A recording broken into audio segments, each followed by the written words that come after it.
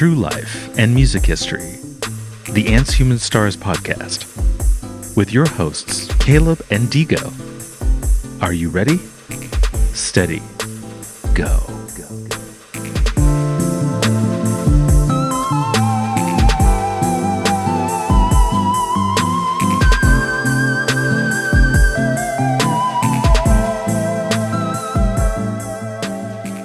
What's up, listener? Come in. Join us. We've got plain water and fried chitlins. I'm Digo, just another digital nomad, and this is Caleb. You know what chitlins are? Those It's like pig. It's like pig belly and fat or something like that. It's pig intestines. It's terrible. The poop goes down, and then they take them out. They do. That's just nasty. Ew, people eat chitlins. So I was saying how I think it's crazy how once you get married, you can either get on their health insurance or your spouse can get on your health insurance. Mm-hmm. But a blood relative cannot. You cannot get on their health insurance, or they cannot get on yours. And yes, a parent can have a child on their insurance, but only for a certain amount of years. Up to 26, yeah. I think. Like for me, I was on my mom's until I was 26. And it used to be 24. Yeah, and they had upped. And they upped it, but it was too late for me. And I was like, I could have used those 2 years. Right. And now, after 26 was up, I was like, oh man, like, you don't realize how sweet it was to only pay a $5 copay. Because not every parent, but most, or a good number, or a lot, I don't know, of parents would definitely continue paying for their children's insurance until they're until the parent are dead. You know, they don't. And not only that, my mom works at should I say where my mom works? She works at Kaiser. I don't know what she does or where, but she works at Kaiser. And so, that's already a medical place. So like, it's just built into like, hey, you work here, you're going to have, you're covered. It's not like but she can't get you in there or like, is there an extra perk in as that's the thing. Yeah, no, there are no perks. There are no perks. My older sister is with Kaiser, but she pays like this crazy amount. And there's no perks of like, oh, why can say my mom works here. And so again, that was all. I think it's ridiculous that you can marry somebody who they're not your blood. You're and for life, you're on that for life. Way longer essentially, yes, than your parents. Marriage is,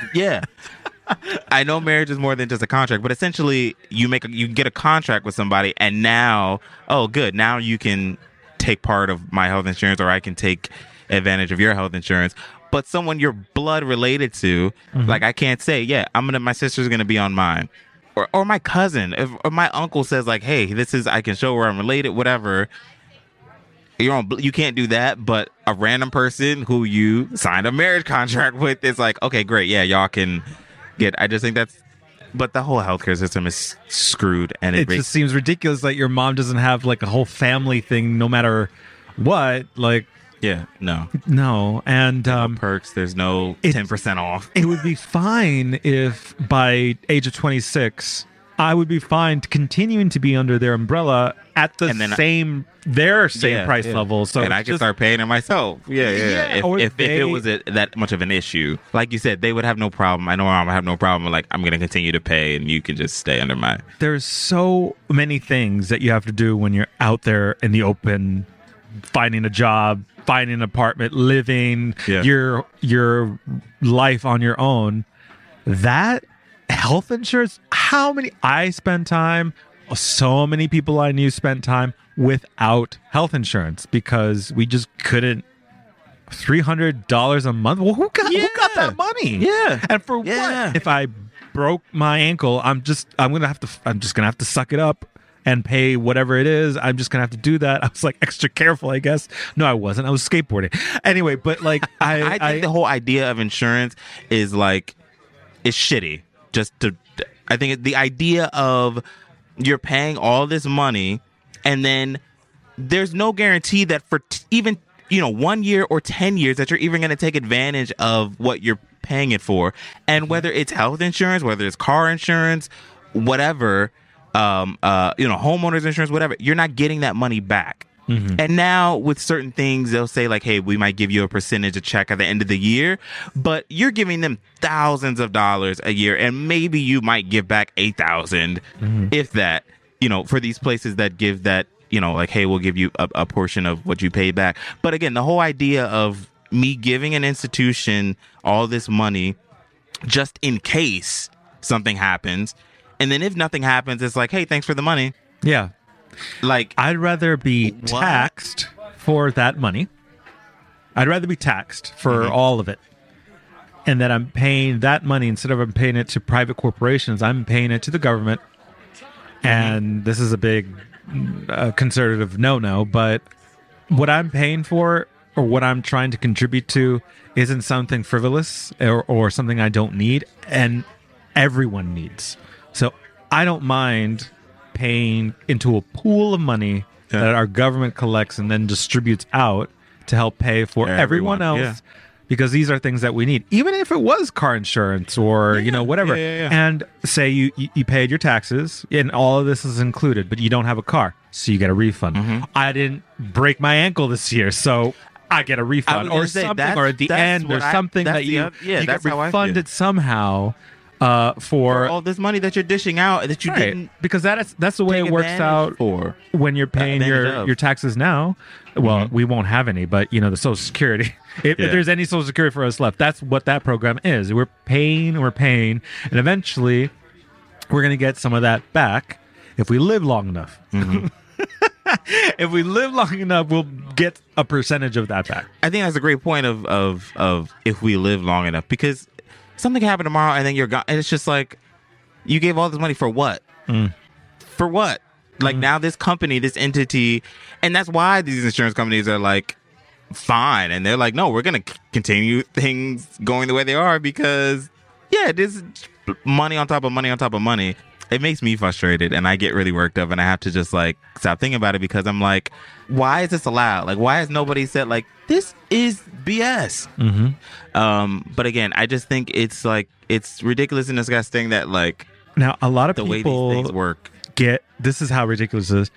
You're a U.S. citizen, and there are U.S. citizens that will fly out of the country to go get some routine thing done because it's the plane ticket, the stay, everything is significantly cheaper than going down their own health insurance. Not even paying it out of pocket, using their health insurance. They will incur way more fees if they do it inside the United States versus flying to Central America, South America, having a great time, going to Argentina, having another thing, get your teeth fixed, coming back, and you will spend maybe even thousands of dollars less for the same level of care or more. Because, I mean, it's not like just because it's a second or third world country doesn't mean they're not real doctors. They're real studied doctors. They're going to take care of you either the same or better than the American healthcare system. And like, what the fuck? There's nothing about the American healthcare system that screams quality. Exactly. Anyway, so... but then that's like the argument. People are like, but you get the best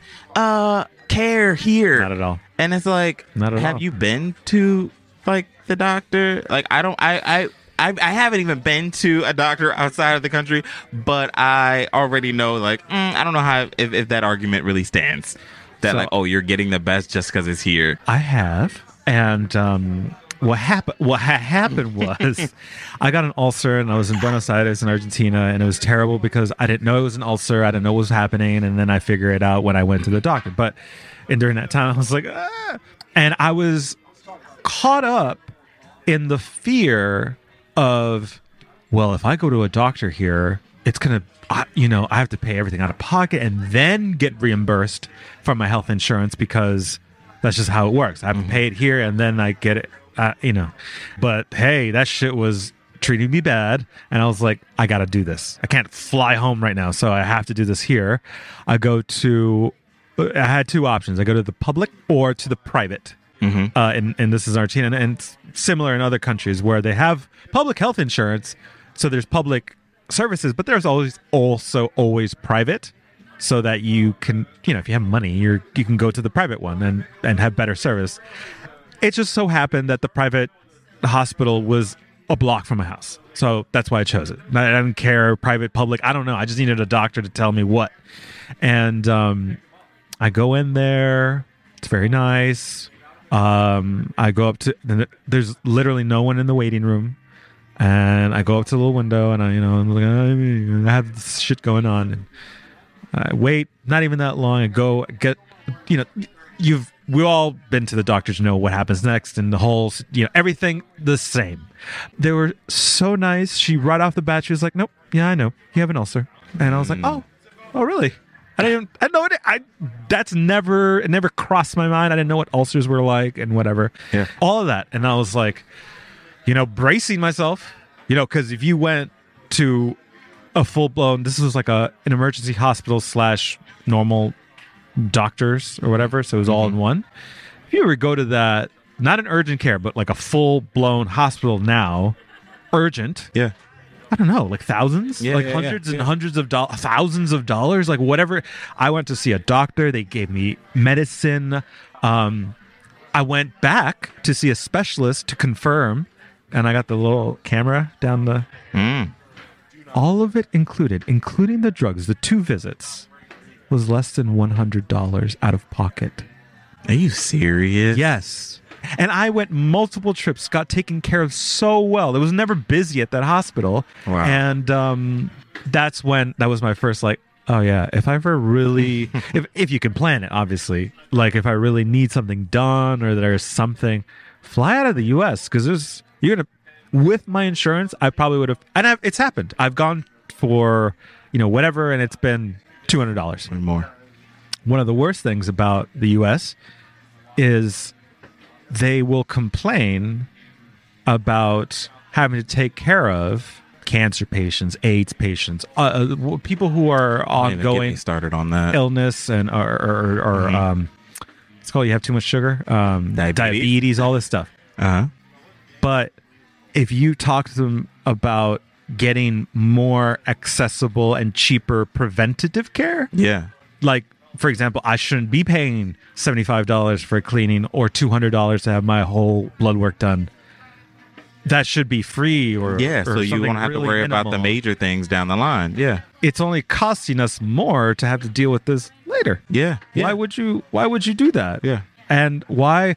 Because there's more money all the way around. Exactly. It's more money for everyone involved who's getting the money if we do that way versus trying to take care of it. Not only that, they complain about, having to take care of or whatnot, but our healthcare system is not set up to, like, how do we cure people so they're done and they're good and they don't have to come back. It's about taking care of you just enough so you can come back a little bit later and we can get more money out of you.